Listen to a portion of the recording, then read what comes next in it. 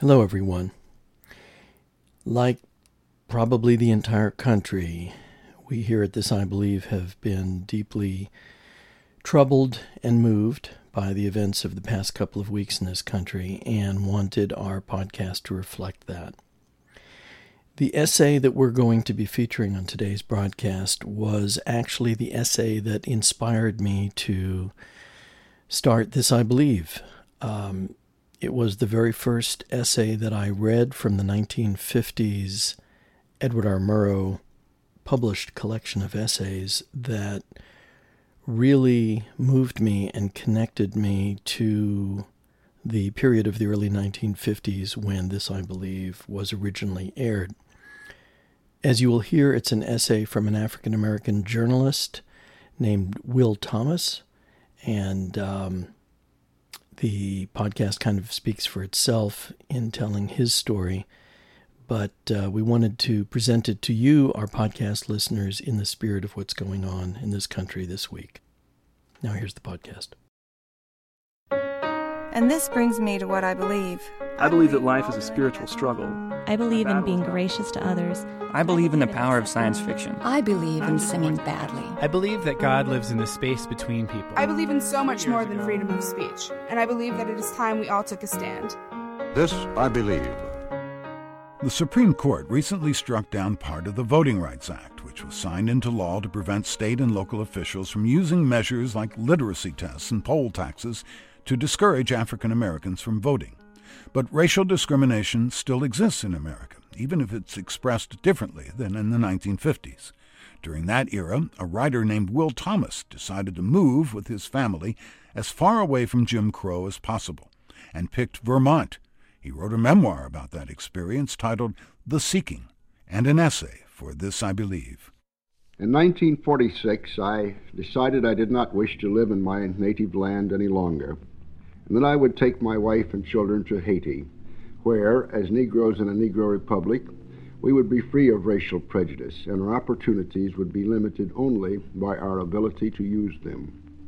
I do not believe I need detail the reasons behind this unhappy decision, except to say that being considered and treated as an inferior on every level of life can become intolerable, especially when it is by one's race rather than his individual worth or lack of it that he is prejudged and condemned.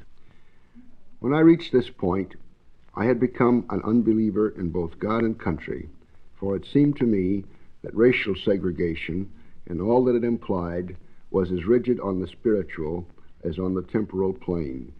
And so finally, I made the decision to leave my native land permanently. However, I did not do it. Love of country, I found, can be very deep, very strong. So I thought to make one final try in my motherland for the equality of status which I considered I had been denied, and I chose Vermont for the experiment. I reasoned that because of its great traditions of personal freedom, there was at least a chance that I and my family might find there what we so yearned for, and we did. In the small farming community where we settled, we were accepted on a basis of individuality unqualified by race. However, it is not that which now seems most important to me.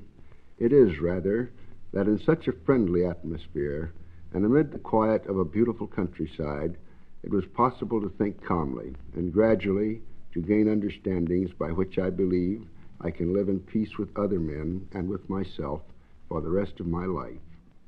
One of these understandings is that unless one seeks sincerely for whatever it is he most wants, he surely will not find it. And that what I really had been seeking most of my life was not what I wanted, but instead was justification for the resentments I felt.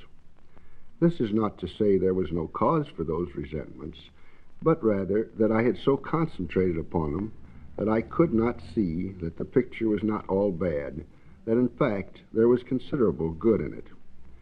I had condemned my country and my religion because I viewed only what seemed wrong in both. But when I was able to remove the blinds of my own prejudice, it became clear that these failures, these flaws in church and state, were human failures, human flaws, and not mere self-willed bigotry. And that within each there were, and there always had been, many who had worked and fought for what was right. I think the core of my earlier bitterness had been the conviction that I had been denied my birthright of human dignity. But I know now that is something which cannot be given or taken away by man. It has been written that he who seeks shall find, and to him who asks it shall be given. And I can only testify that when I did seek, I did find, and that when I asked, it was given me. And I know that only the God I once denied could bestow such precious gifts. That's Will Thomas with the essay he recorded in the 1950s, For This I Believe. Ann Smith is his oldest child, and she joins me now. Welcome to the program. Thank you very much. Delighted to be here. You've heard that essay many times. What are your thoughts as you listen to it? How proud I am that my father was able to think in such a positive way about his life experiences and resolve them by staying in the United States, making that choice for his family and himself. As a child, did you have a sense of the bitterness your father felt about the earlier discrimination he faced? No, I had a sense of there being injustices that were being addressed that came from visitors who came to our house.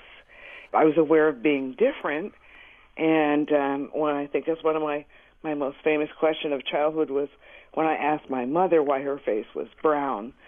And, she answered, that's the way God made me. And I think it was because a kid at school, when I was maybe 6 or 7, had asked, why is your mother's face brown? That was about the extent in early childhood of being different, but not of being bitter about it. What did you tell your new neighbors? He told them about himself and his family, himself as a writer. I think the fact of his being a writer engendered respect among the neighbors. And the Vermonters of that time were moderate to liberal Republicans, which don't exist very much today. But they were very intrigued and accepting. And they were all ages, from young parents to people in their 90s. So it was really exciting to hear them talk about my father. They were all interested by what he was doing and who he was. Ann Smith, her father, Will Thomas, moved their family to Vermont to escape racial prejudice in the 1950s. His memoir about the experience is titled The Seeking, and it's now back in print. Dan Getterman is the executive director of This I Believe Incorporated, and you can find more information, including a searchable database of more than 100,000 essays and pointers for submitting your own essay, at the website thisibelieve.org.